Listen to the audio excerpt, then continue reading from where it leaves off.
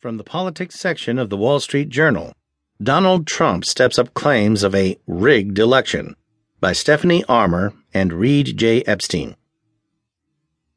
GOP presidential nominee Donald Trump on Sunday intensified his charge that November's election is rigged against him by media bias and malfeasance at the ballot box, after his running mate, Mike Pence, tried to temper the nominee's rhetoric by saying the Republicans would accept the November 8th election.